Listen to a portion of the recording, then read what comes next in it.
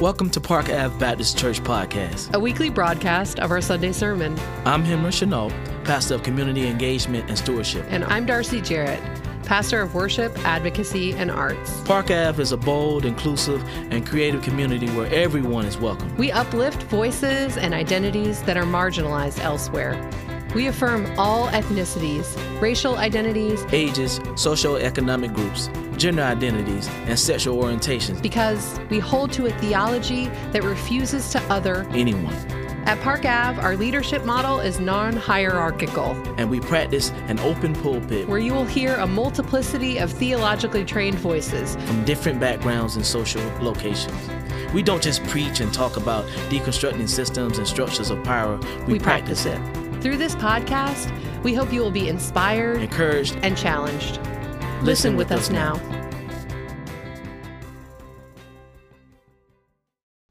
Park Avenue Baptist Church, in response to COVID-19, has suspended in-person worship, but that can't stop us. What you'll hear on this podcast is a recording of our online worship, which happens each Sunday at 10 a.m.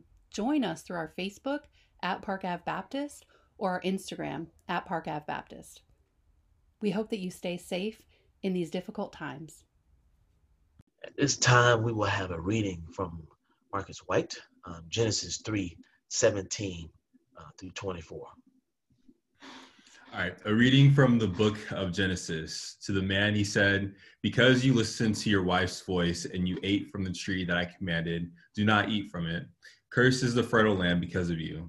In pain you will eat from it every day of your life. Weeds and thistles will grow from you, even as you eat the field's plants. By the sweat of your face you will eat bread, until you return to the fertile land. Since from it you were taken, you are soil.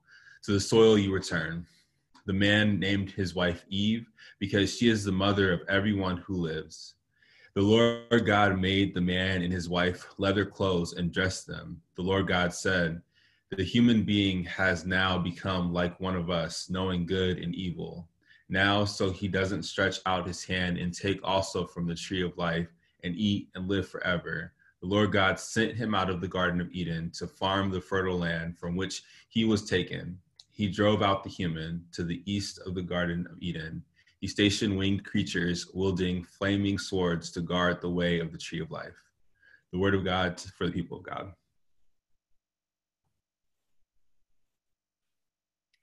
Thanks be to God. So for those of y'all who don't know me, my name is Deacon Lindsay Huggins, and I just wanted to have a time together for our young saints, all of our young people, our kids, everyone who's so important to this congregation, and for our grown-up folks to invite you to embrace your inner child in this moment as we talk to our kiddos. So today in service, we are going to be celebrating communion.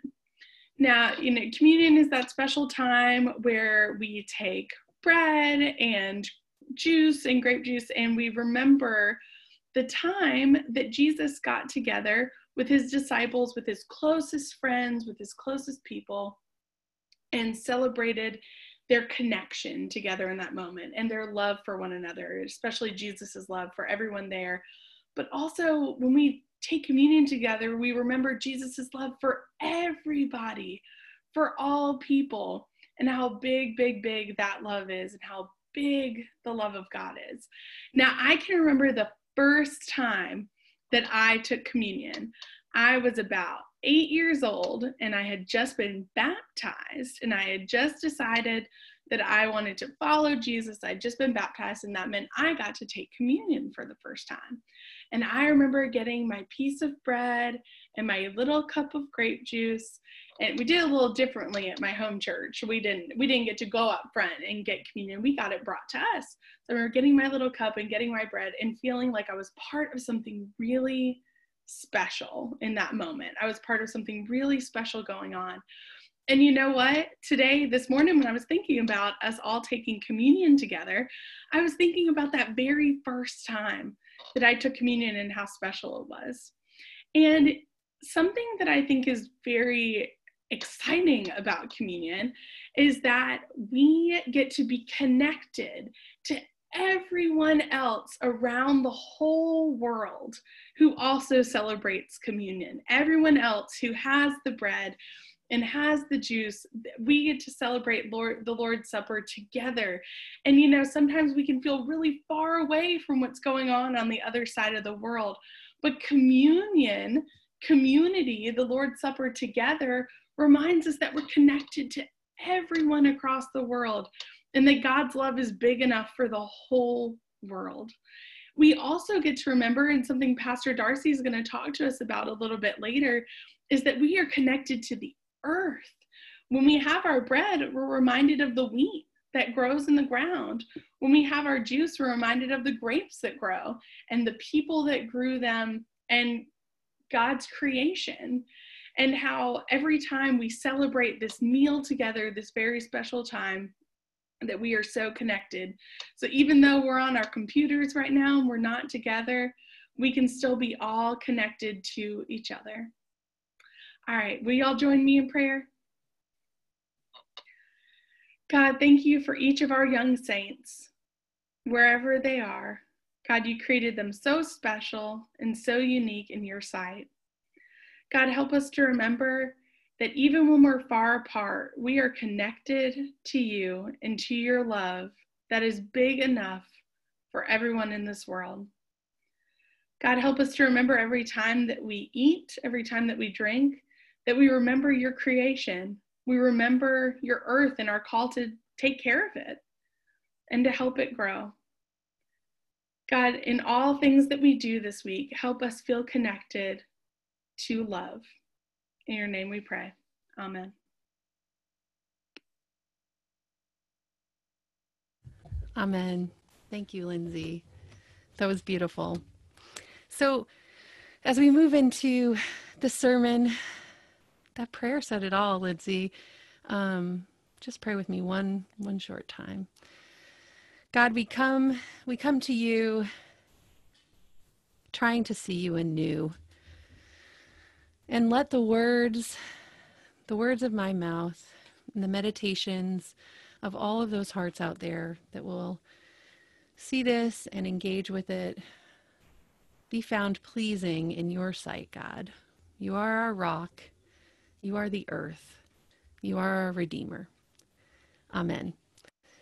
So we're in this sermon series that's called Remembering, Self-Care Sundays, Remembering.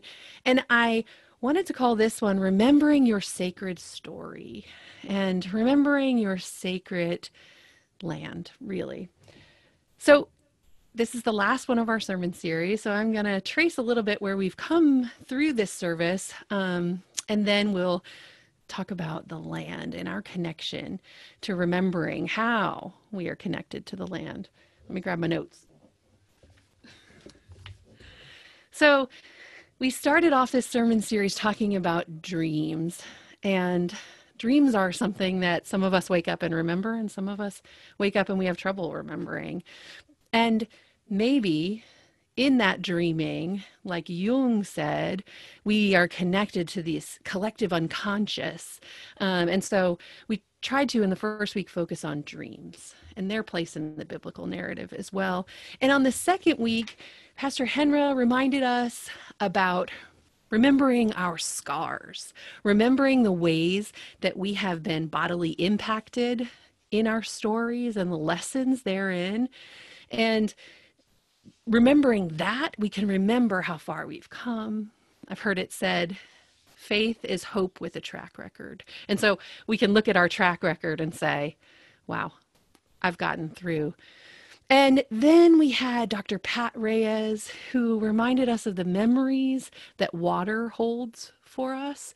And he suggested that we create sacred space and time in the mundane. We're being asked right now to wash our hands 10 to 15 times a day. And so he took this ritual of hand washing and, or made it a ritual of hand washing, talking about the hands of his son and speaking life over his son. It was beautiful. And then our very own deacon Daniel Bass taught us and showed us and asked us to remember how to nourish ourselves well, right? Knowing when to feast and when to fast. That's always hard for me. And so in this reminder, we can come back into balance with ourselves and remember what we really need. Cameron Johnson talked about our childhood selves who are so formed by imagination and those important ways that we use our imagination when we were young. He asked us to do that now, using our imagination to imagine futures, to imagine liberative futures, to imagine Black futures that are beautiful and that are safe. And then last week, Minister Leah brought it to our breath and in our bodies, the very way that God breathed God's ruach into us to create life. And in that, reminding us amid a time when COVID-19 and police anti-Black violence is trying to stomp out our breath, that we can remember to breathe and breathe life into that which was dry and dead. And so this week, all of those had to do so much with remembering in a corporeal way, in a way that had to do with our bodies and our minds. And we think, it's our assertion, that self-care can be this process of remembering, that if we're inspired, we can take on something new, right? We can add something to our regimen, but maybe self-care at its root is a process of remembering. I remember in this time that playing a musical instrument was something that really made me come alive when I was young. So I started playing a musical instrument again. I remember the ways that play and using this playful side of myself brings me into the moment. And so I try to do that, right? So self-care doesn't have to be, now I'm doing this all the time. It can be. And so this, moving from a way that we're remembering our bodies and our minds, today in our final sermon, we're going to talk about remembering our bodily connections to the land, right? And we see in this scripture that we read today that maybe we've been alienated from the land, right? I've been really, really inspired by the words and the work of Robin Wall Kimmerer, who wrote this beautiful book called Braiding Sweetgrass. And Robin is not only a botanist and a scientist and a poet, she's also a Potawatomi woman who speaks of the lessons that she is learning from the land and has learned these important lessons throughout her life. And it is so inspiring. She talks about the lessons from wild strawberries and the lessons of the Council of Pecans.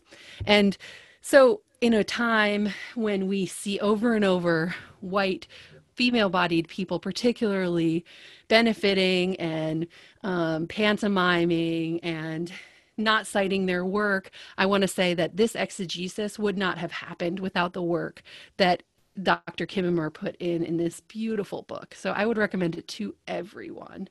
And so this pericope that we read, this scripture passage that we read today, is kind of bleak, right?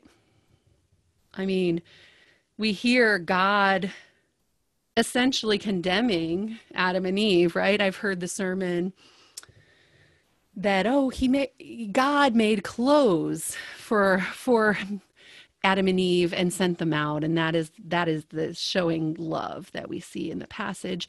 And I want to say that in reading the commentaries about this pericope, all of them used this language that is really framed by our justice system, I would say. The language of inquest and sentencing and condemning, right? This is all language that is developed because of a retributive justice system, a justice system that relies on punishment. And perhaps, as we've done so often, we've missed what this genre of writing in the Bible is trying to tell us, right? This is allegory. This is a story that we are going to learn from, right? And so, this language possibly is getting it wrong. Maybe this passage is in fact a divine warning against what will happen if we become alienated from the land, right? This corrective lens is about the justice system that is in the world, right? But this genre is allegory. So perhaps the allegory is trying to teach us what would happen. It's not condemning us to this toiling over the land, to this existence that sounds painful and hard. Kimmerer talks about the Potawatomi Sky Woman. The origin story of the Potawatomi people and many native peoples is that Sky Woman fell from the sky realm and with her brought seeds from the tree of life. So Kimmerer talks about and juxtaposes the experience of Sky Woman and how that cosmology sets up the world as a place of gratitude and a gift, not unlike our Garden of Eden. Yet the falling out of the sky is not like the ejection and the condemnation that we've read in the past about leaving the Garden of Eden, but in fact, what came from this tree of life is a gift, and the ground is built on the very gratitude. In collaboration with animals and Sky Woman, the ground and the earth is built. And so, how could our framework of how we're looking at the earth shift if maybe God wasn't saying this is what you're condemned to, but instead, beware. If this happens, this is what will come. You will toil. You will have pain. You will have to struggle. And what if Eve's eating of the tree from the tree of knowledge of good and evil wasn't her condemning all women or all people with original sin, but instead was them becoming alienated from the land, and this divine prediction of how humans, if we forget our connection to the land, might treat the sacred land and our lives, then this isn't a condemnation, but in fact a warning, right? And so if we think about when our religious system that we are connected with so closely became connected to empire, became connected to retributive systems, and systems that then led to our rationalizing, taking land from native folks in the doctrine of discovery, and this way that we thought we could possess the land. Right? And the stories that we read in the Bible, the land narratives, the ancestor lineages that we see oftentimes are divorced from the land. It's names of people, not places. So this history of a landless people, coupled with our empire married religious system, Christianity, we came up with this way that we thought about manifest destiny, and we thought about how we were supposed to.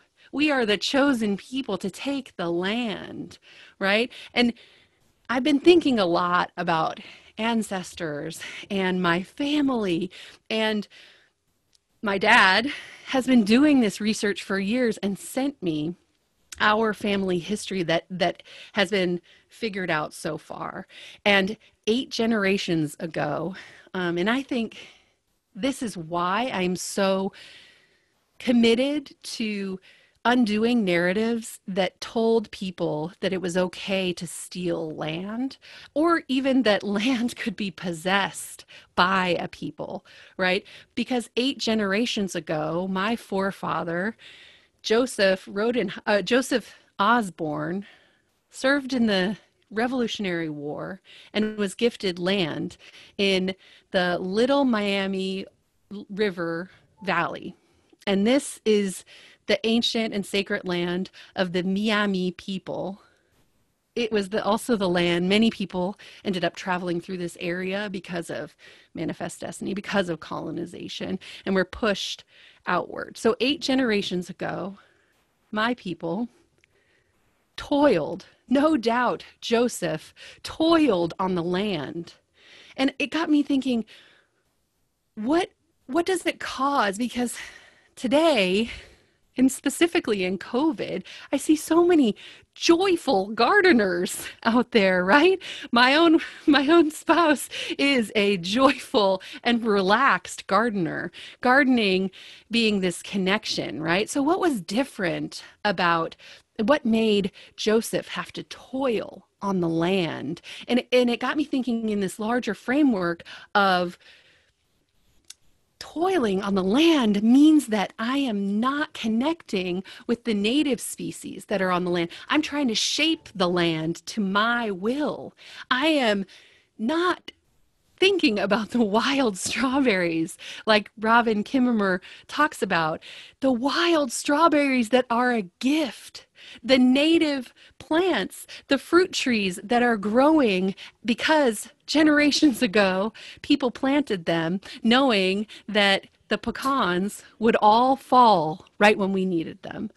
And so thinking about toiling on the land made me think about commercial farming and farming that brings in species that were not native to the area. And this is when we begin toiling on the land, right? And so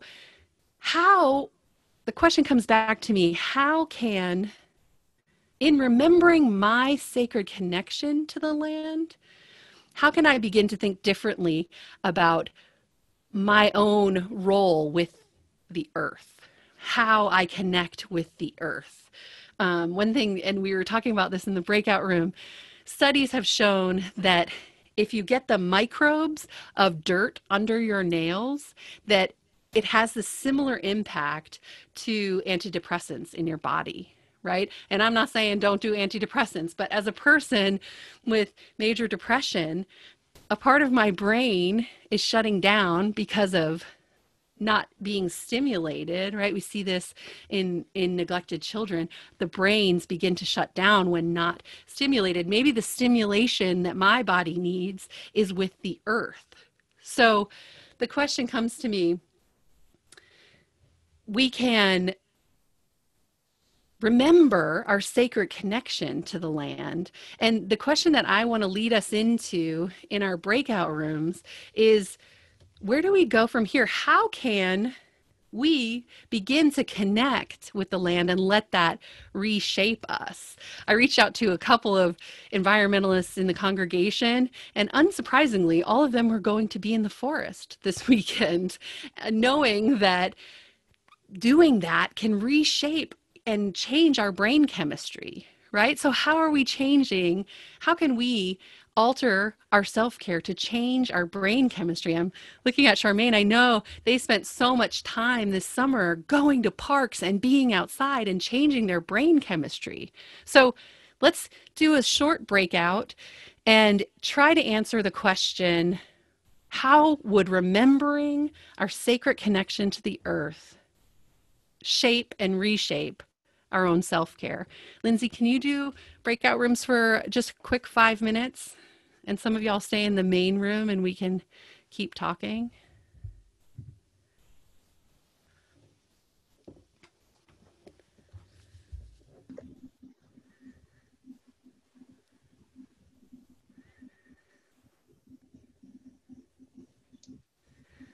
Kevin, that's what I was talking about with the antidepressants. Mm-hmm. That's mind-blowing to me that, oh my gosh, the earth has medicine in the dirt. And these intricate systems that are built to care for not just creation. I mean, we are creation, right? Yeah. All creation. That just, it blows my mind. And that's also something that I've had to do significantly. Like when you talk about changing our self-care so we can change like the way our brain is functioning and just I think about the way that we think about our stuff when like there's neural pathways that are, you know, carved out in our brain from early childhood. And a lot of these times they're super traumatic. And it's like, okay, why can't I reconnect with these different things? It's like, well, I was told I wasn't allowed to. I was told not to look here. I didn't know. And now we're at a point where it's just like we are learning how we can change our brains, change our mind. And like, so when like, you know, Jesus is like, repent, change your mind. That's literally all he's saying. He's just like, not about like, you know, repent of thinking that you were separate from me and let's get on with it, you know? I love that. No, I Kevin, think about that's you. like one of my favorite things. Like, repent of thinking you were separate from me. Like, that was, oh gosh, that's just so powerful. Or like, repent of thinking that like anyone could have told you otherwise. You know, that's just like, oh, that's so beautiful. Mm-hmm. What were you going to say, Pastor Henry? Oh no, just in the lens of how you're speaking in connection with land, it does bring back my memories of toiling and how I used to hate toiling.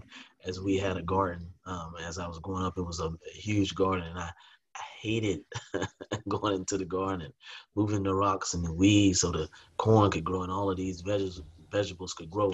And I hated that process up to the point where where it got to the corn was here and we were eating it. So I mean, you hate the process of trying to create something from the land, but then when it comes to full fruition, you understand what it all was for. So you know, it just brought to my mind, you know, how we create from the earth, how we live, how we can survive just from land if we treat it right and take time to grow what it is that we need. So Yeah, originally I was reading a book called Change the Story, Change the World.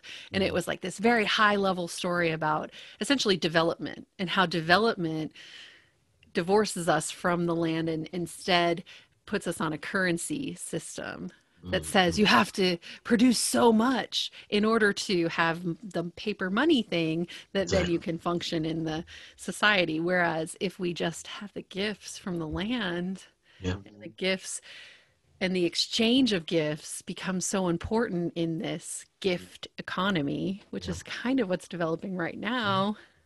I was talking with someone else about this, about how capitalism has really only been around for 300 years-ish, maybe.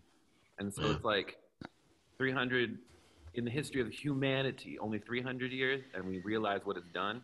We can go back. We can like go back to something that worked. Yeah. And you know, like I have hope for it. Like call me. I'm such a diehard optimist. I don't know what it, gift of the spirit maybe, but that's what I hope for. If not in my generation, in y'all's kids' generation, because that would be dope to die an old human with like everyone has no money because we're just giving gifts everywhere. And they become more valuable when you give them more. Marquise, were you going to say something? I was not. No pressure. Sorry. It looked like you were like, no, I was just like super interested in that. I never thought about the fact that there could be a world without capitalism. I mean, that point was kind of, sorry. Yeah.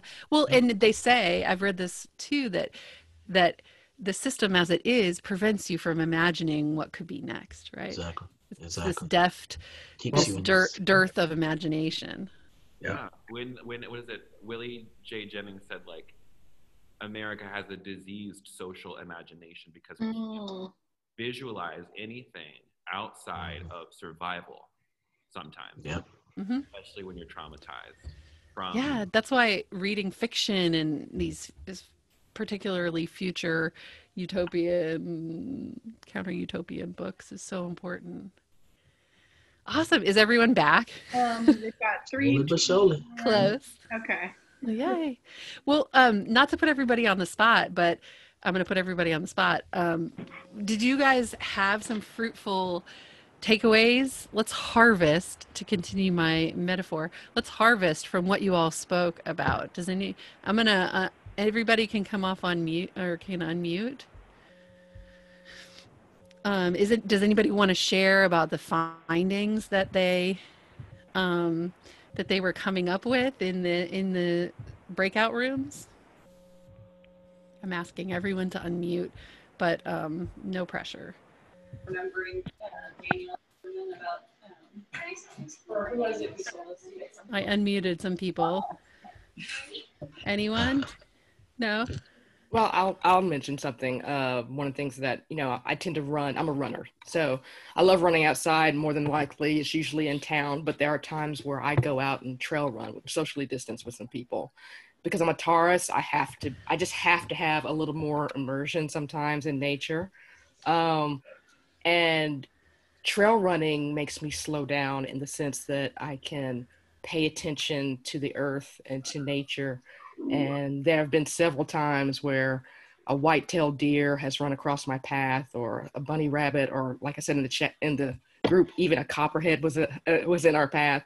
But I see those encounters with animals as a visitation from God. I really do. And so it causes me to slow down and to appreciate all that God has provided, and to just slow down. That's self-care for me.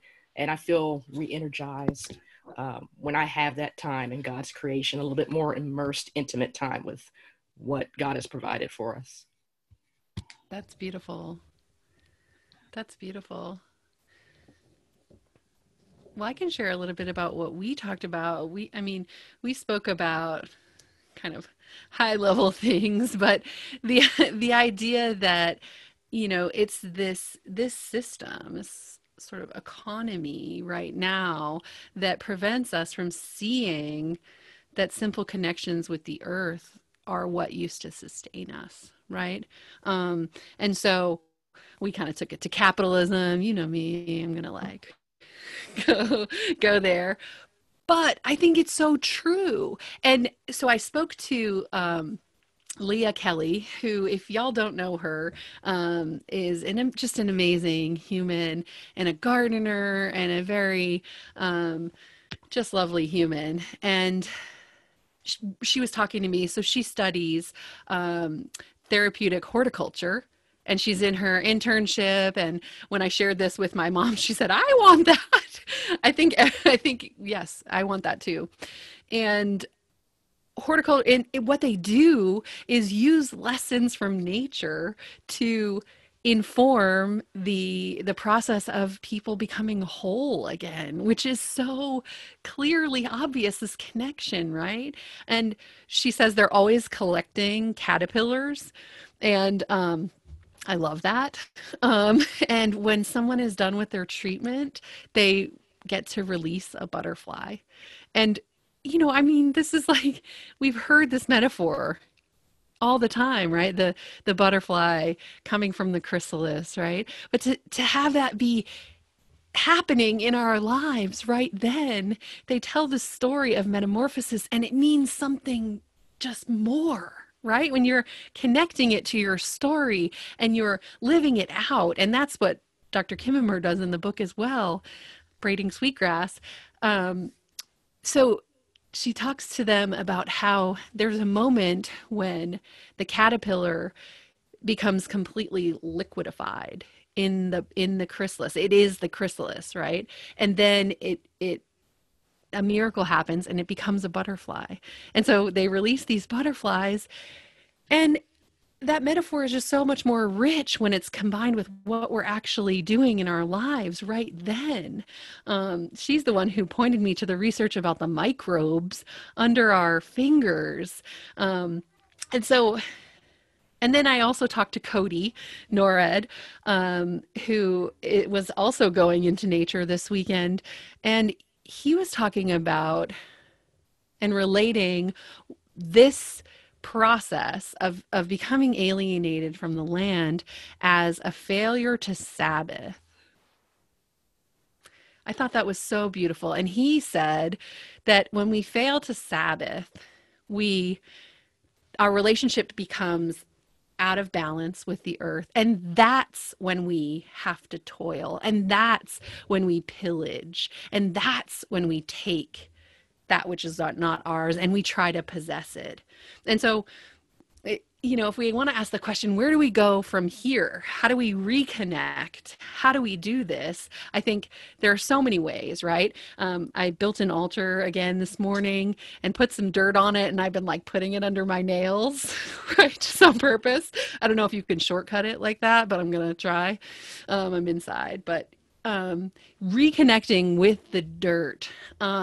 Again, Leah was telling me, and I remember talking about places where we can go and pick fruit in the city, right? There's tons of them around. There's some in the park behind my house, right?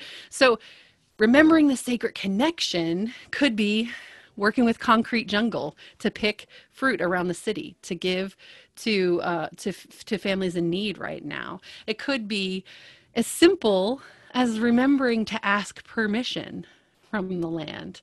In talking to Keith Manhinnick this week, he told me that I had to tell this story, and I got permission from Louise to tell this story.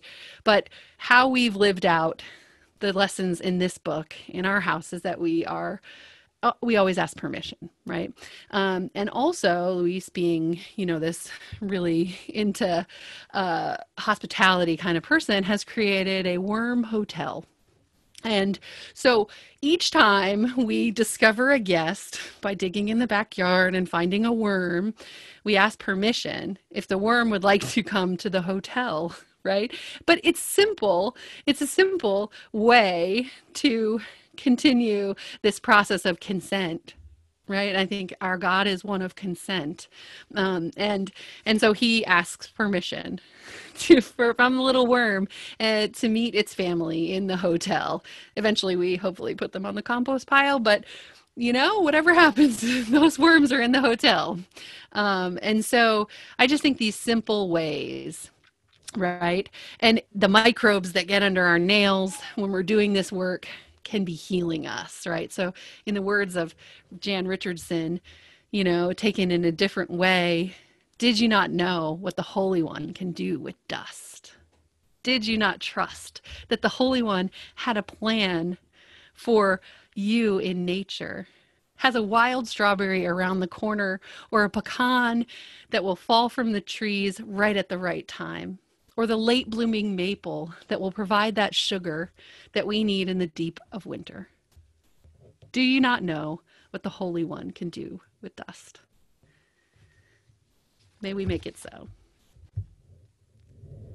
Thank you for listening to the Park Avenue Baptist Church podcast. If you'd like to worship with us in person, our services are on Sunday mornings at 10 a.m.-ish. We are at 486 Park Ave in Southeast Atlanta, across the street from Grant Park, at the corner of Park Ave and Sydney Street. To find out more about us or get in touch, visit our website at parkavbaptist.com. Now go into a world that is too often unjust, knowing that the God that created you loves you and empowers you to love boldly, live inclusively, and serve creatively.